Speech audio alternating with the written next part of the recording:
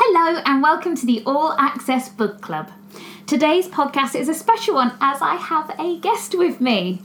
Dave is a friend of mine from drama school back in the day. In his spare time he plays bass with Ed Witcher Music and even played a private gig at Glastonbury last year. He would also like me to add that he is ruggedly good looking and devilishly charming. Hello Dave! Hello, very accurate. So Dave and I will be discussing The Assassin's Apprentice by Robin Hobb, which Dave recommended to me. Dave, would you like to read the synopsis? Yes, I can do that. In a faraway land in which members of the royal family are named for the virtues they embody, one young boy will become a walking enigma. Born on the wrong side of the sheets, Fitz, son of chivalry, is a royal bastard, cast out into the world, friendless and lonely. Only his magical link with animals, the old art known as the wit, gives him solace and companionship. But the wit, if used too often, is a perilous magic, and one abhorred by the nobility. So when Fitz is finally adopted into the royal household, he must give up his old ways and learn a new life: weaponry, scribing, courtly manners, and how to kill a man secretly as he trains to become a royal assassin. Ooh, That's exciting. So, Dave, you have read the whole book series. I have. Yeah.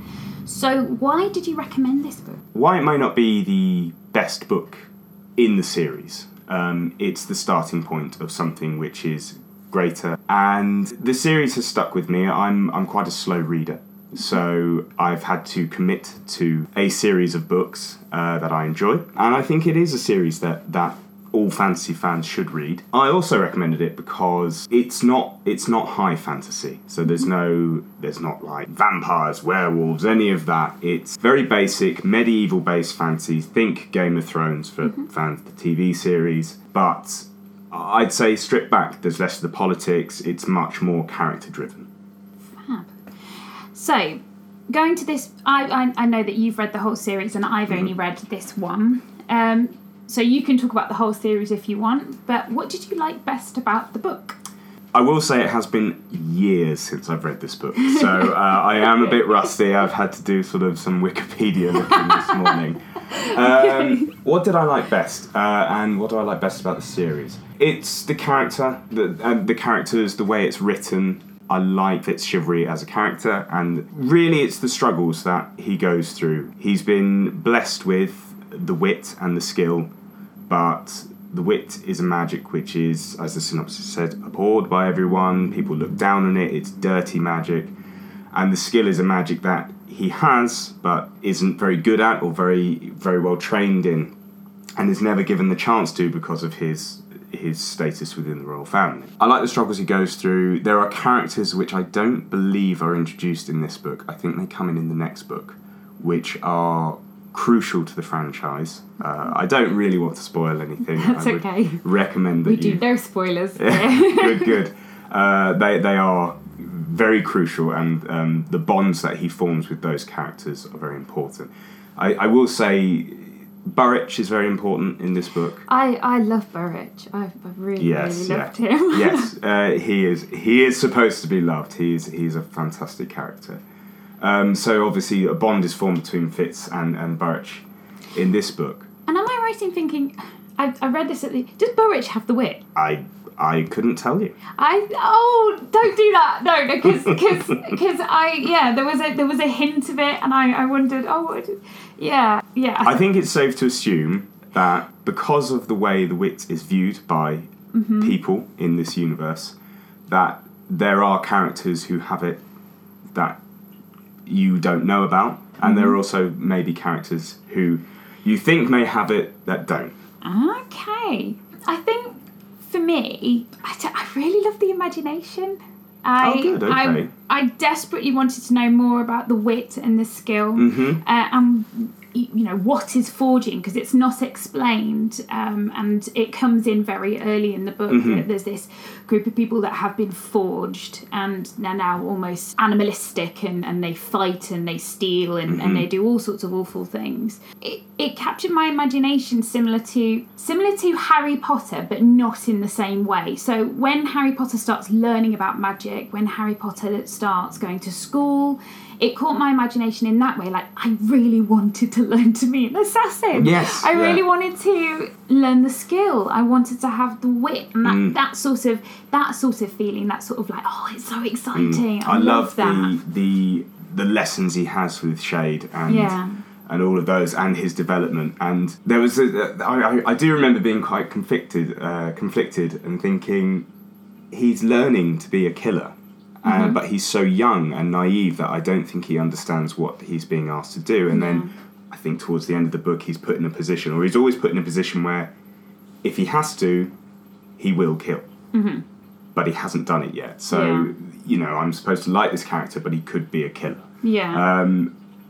But I like that. I like being, as a reader, being put into that position and thinking about the morality of that. I thought it was really quite human as well, that, they do start him off at a very young age. He doesn't really know what he's doing, and it's really exciting for him. He wants to see Chade for his lessons and stuff, but at the end of it, he is going to start killing people. So I am... loud traffic. I found that was quite a really human sort of aspect to him. So what did you like least about the books? Thinking back, when I read this one specifically, it was the Forged and the concept of the Forged. I think I struggled to get my head around them and what they were. Although they are explained in later books how they come to be in that state, I didn't really fully understand it at the time. I was like, are these zombies? Are these soulless people? They seemed like they were empty of something, but they still seemed to have, as you said, animalistic behaviours, and they would still go and thieve and things like that. So I struggled with that concept to begin with, but as I say, it was only for this book. It is explained later on. I thought it was quite similar to His Dark Materials when they're cutting the children from the demons. Yes, similar. Like they were still there, but they weren't as well. They were really struggling to feel that kind of soulless. And when Chade starts talking about the girl that he studied, it seemed like she had no control really over what she was doing. Like she was, like this soulless creature, as it were.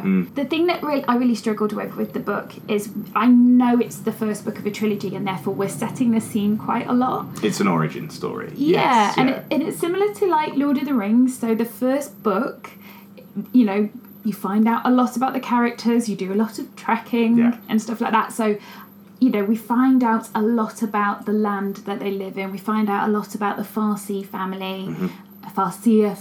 And I don't know, it all sort of had to stop thinking, okay, just relax, just let it happen. It'll just wash over you and you'll carry on with the story. And at some point this is going to settle into your head. I struggled with trying to map it. Yeah, I appreciate that. It as is the way with all fantasy books, you get bombarded with lore and history of a world which is made up. It's fantasy. Fabulous imagination that she's created this world, but it's in depth. Yes, the depth of the world is obvious, and her world building is very good. And I will say that there is a lot of information thrown at you, but there are... You don't want to give anything away. I'm trying not to give anything away. There are other books or other genres of fantasy which I would say are more difficult to get into, but because this is, you can think of medieval times, you can think of kings and queens in that way. Some might find it slightly easier because of that. So overall, how did it make you feel?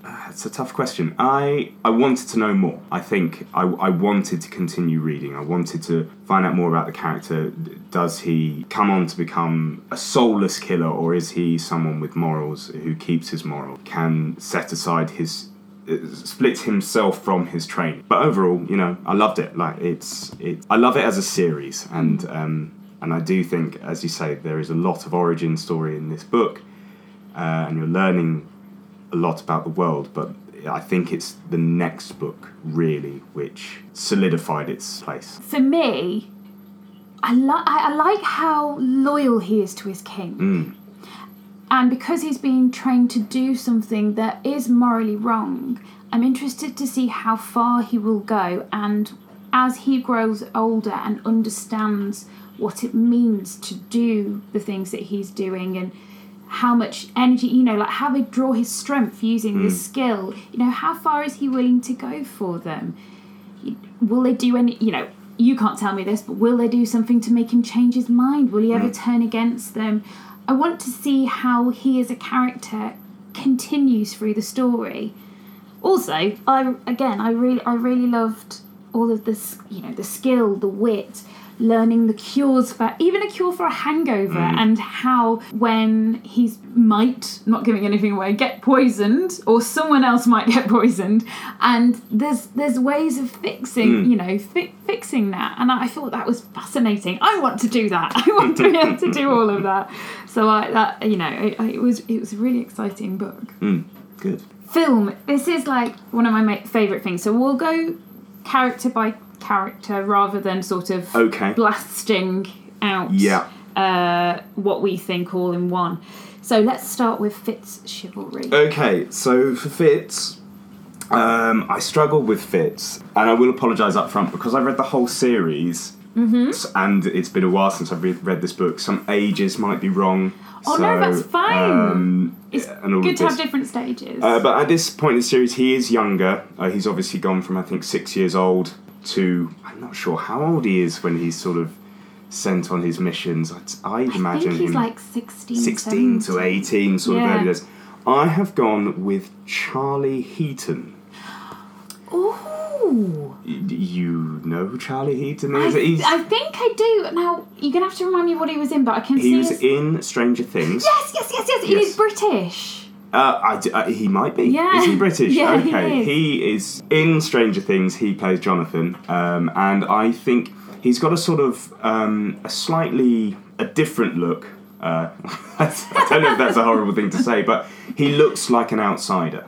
And I think it's important that Fitz, because he is, because of his bastard bloodline, that it is important that he's sort of viewed as an outsider, both physically and sort of socially. I can understand that. I do. I mean, I liked Charlie Heaton, and actually, I thought he was quite attractive in Stranger Things in a very quiet, slightly unusual way. So, I think, I don't know, there's a hint that, obviously, his life's going to advance further, and I assume he will at some point find someone to love, I hope.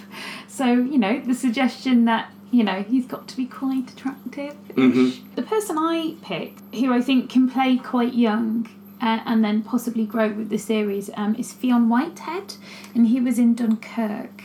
Oh, okay. Yeah, he's also been in the Children Act with Emma Thompson recently as well, and he was really, really great in Dunkirk. He has this. He's only 21, so he can look younger and he can grow with it as well. Yeah.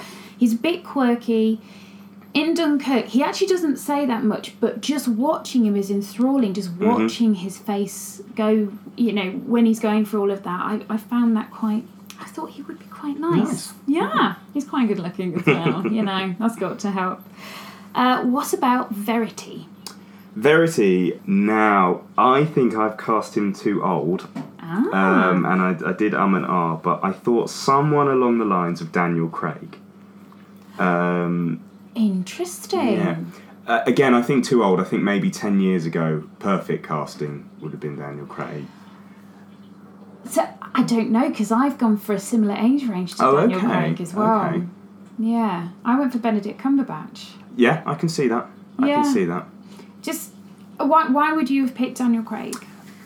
Verity's supposed to be a handsome, and I've always seen him as quite, not stoic, but there's a sort of reservedness about him, and he seems like a good person to be next in line to the throne. Yes. And there is a strength and weight behind Daniel Craig and his acting that I think he could achieve that. So I think age range, for me, the reason I picked Benedict Cumberbatch is he is supposed to be older than Regal. And his age is similar to what Chivalry's would have been and at certain points of the story, certainly the point that I'm at, he's got to be old enough to have a 16-year-old, 17-year-old child. So yes, probably. Yeah.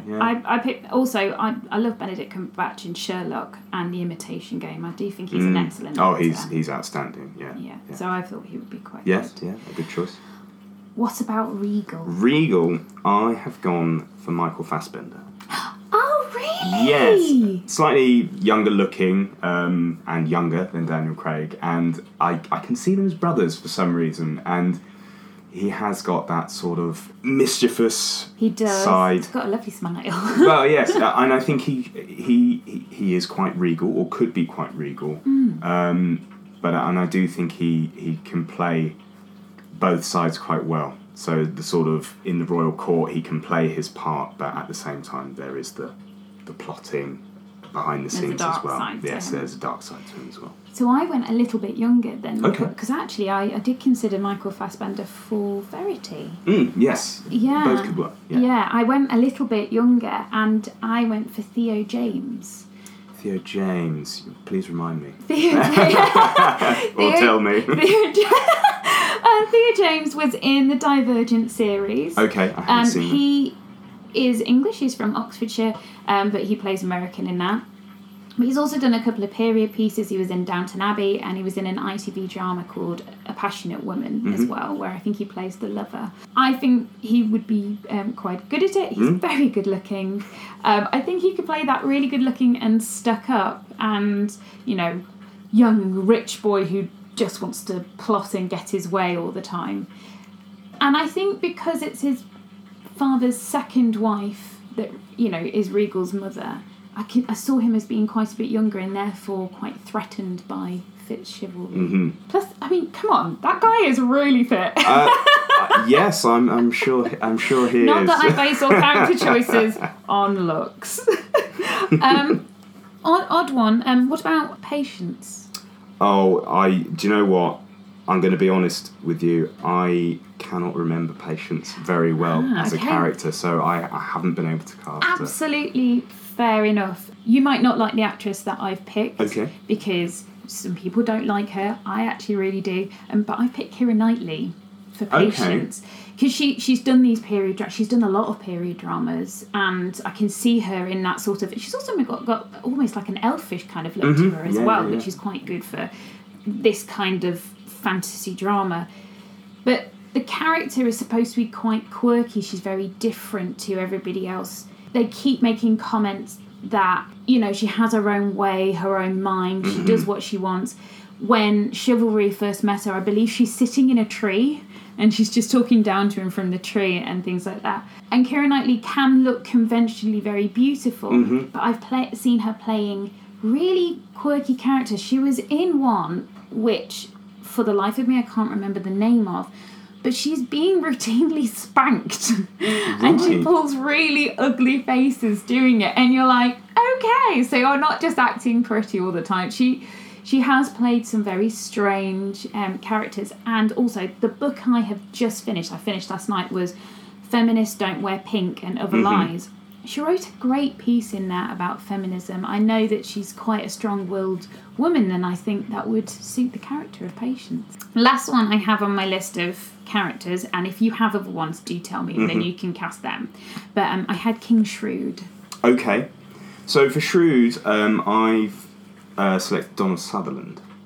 Oh, yes. Got the age, the weight, the shrewdness. I think he's not an evil man. He's a clever man. He's a cunning man, and I think Donald Sutherland can do that very well. I think your casting is much better than mine, because Donald Sutherland, not only was he in Hunger Games. Am I getting the right? Yeah. Yes, he was in Hunger Games, and he played that really evil sort of conniving character. President Snow. Yes. But he was also the father in Pride and Prejudice with Keira Knightley, and he had, a very good English accent, but he was very calm and relaxed, and he had this genteel about him as well. So I think Shrewd is both cunning, but he's also very wise, and he has an understanding and, about wisdom. I picked Gary Oldman. Great, yeah. He was... up there for me. Yeah. When trying to make the decision. But I picked him because he has such grandeur about him. When I saw him in The Darkest Hour, I thought, oh, God, you can really fill a screen. You can really fill a role. And I thought that he would be very good casting for that. Yeah. Did you think about any other characters? I picked a few. I'll race through them. I just realised it. I missed off Shade, which I think is a shame, and I still don't know who I... Do you know what? I've missed him, and I've missed Burridge as well. Burridge, I put Brendan Gleeson, but I think he's slightly too old now. But I was trying to think of who would be a good stable hand and... For Burridge? For Burridge, yes, I think he'd be good as Chade, though. No, maybe. Yeah, but not for I know what you mean for Burridge. I think maybe he's slightly too old. I think Brendan Gleeson is slightly too old. I'm not sure. Who else have I got? Only a few. I desperately tried to stay away from picking Game of Thrones or Lord of the Rings characters, but I couldn't avoid it with this one. For Galen, I cast Christopher Lee. Oh yeah. Who plays Saruman in Lord of the Rings. I just couldn't avoid it. I think he's perfect for it. Also, I was watching the extras for Lord of the Rings. He's a huge Lord of the Rings fan, and that just helps it as well. I think that he loves fantasy and he likes these worlds. So that was why I picked Christopher. So the question I have to ask here is, can you make comparisons between other books? But I think we've covered that. I think we have. Just before I get to my final question on the book, I just wanted to just slip in that I actually audiobooked this book. It was fine to audiobook this book, but it was a little hard to get into it with the accent. Now, I know you listened to a little taster of it. I did, yes. The accent is really heightened. It is. It's supposed to be British. Yes, quite probably. Unfortunately. I feel so bad. I will not mention this gentleman's name, but he, after some Googling, I found out he is actually from Ohio. Right. And he has this way of saying some of the words. He says Robin Hobb when he's saying Robin Hobb and things like that. And I found that quite distracting to start off with. But generally, it is a fantasy world. They can have whatever accent. So I did sort of relax about the accents, and maybe they do have this slightly heightened and strange accent. And the other thing, the mountain people, Kettrick and Rorisk. Yes. They seem to be Italian-ish. How peculiar. I haven't listened to it, so I have no idea. Some sort of generic European accent. That's strange. Was that how you saw them? Well, when I think about them now, I always think about them as, I think, Norwegian. That sort of area, because it's supposed to be a cold area, mountainous, and I sort of see that, from that sort of region, Norway, Denmark. But I don't know where. I suppose it's difficult for you if you listen to the audio. It was a little bit difficult because I was like, well, Italian. I suppose the Italians do ski. Oh no. Yeah. If I reread this now, I'm just going to hear an Italian accent. Yeah, no, I was a little bit taken aback by the Italian accents. So, the other thing I want to do, Dave, is ask you about yourself and your reading history. Oh, ish. Wow. Basically, an interview all about Dave. Okay, I'm sure this will be very interesting. So what are you currently reading at the moment, and would you recommend it? I am currently on the third Hunger Games book, Mockingjay. I couldn't really tell you at the moment. I'm 2 chapters in. I'm struggling to get into it. Not sure why. The other ones, the first one was a very good book. The second one was okay. And I just want to see how it ends. What is your favourite book of all time? Oh, this is really tricky. I mean, I read Lord of the Rings a long time ago, and do you know what? It's not Lord of the Rings. I'm skewed by the films, which are fantastic. And I think maybe they do a better job of taking out all the fluff from the books. I would probably agree with that. Saying that, I do want to go back to Lord of the Rings and say that. I think because it's such a way with fantasy, they always come in trilogies. The one that really sticks with me, and I have gone back to, Dark Materials. Yes. I couldn't name a single one.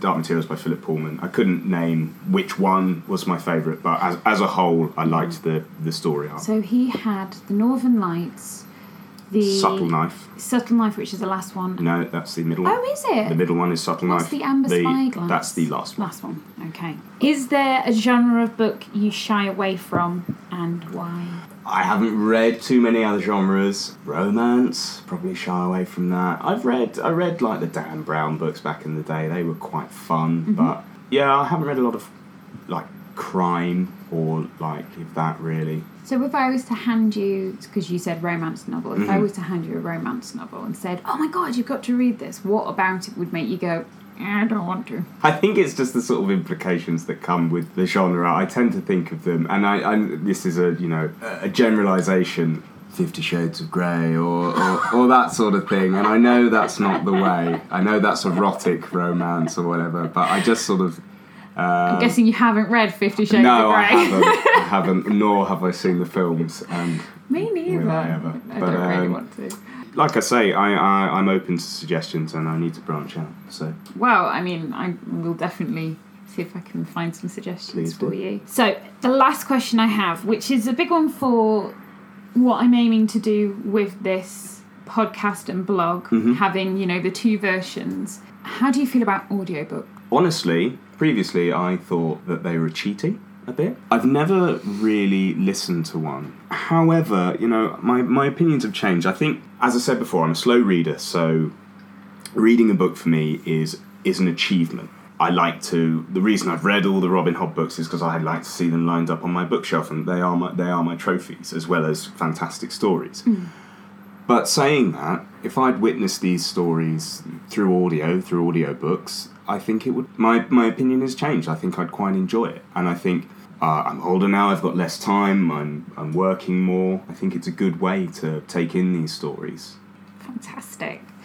Well, Dave, thank you so much for coming on the podcast. My pleasure. Thank you. And thank you so much for such a great recommendation. I will definitely be listening to the rest of the trilogy, and perhaps we will come back together and you can join me for those, and maybe if we can recommend something good to you as well, you can come and discuss that with us. Yes, by all means. Thank you for listening to the All Access Book Club. You can find the written version of the podcast on the aabc.blogspot.com. For more recommendations, or if you'd like to join me in commenting on these books, whether you agree or disagree, I would love to hear from you. You can either comment in the comment section on the blog, or you can visit me at the All Access Book Club on Instagram, or on Twitter at HannahAABC. Thank you very much for listening.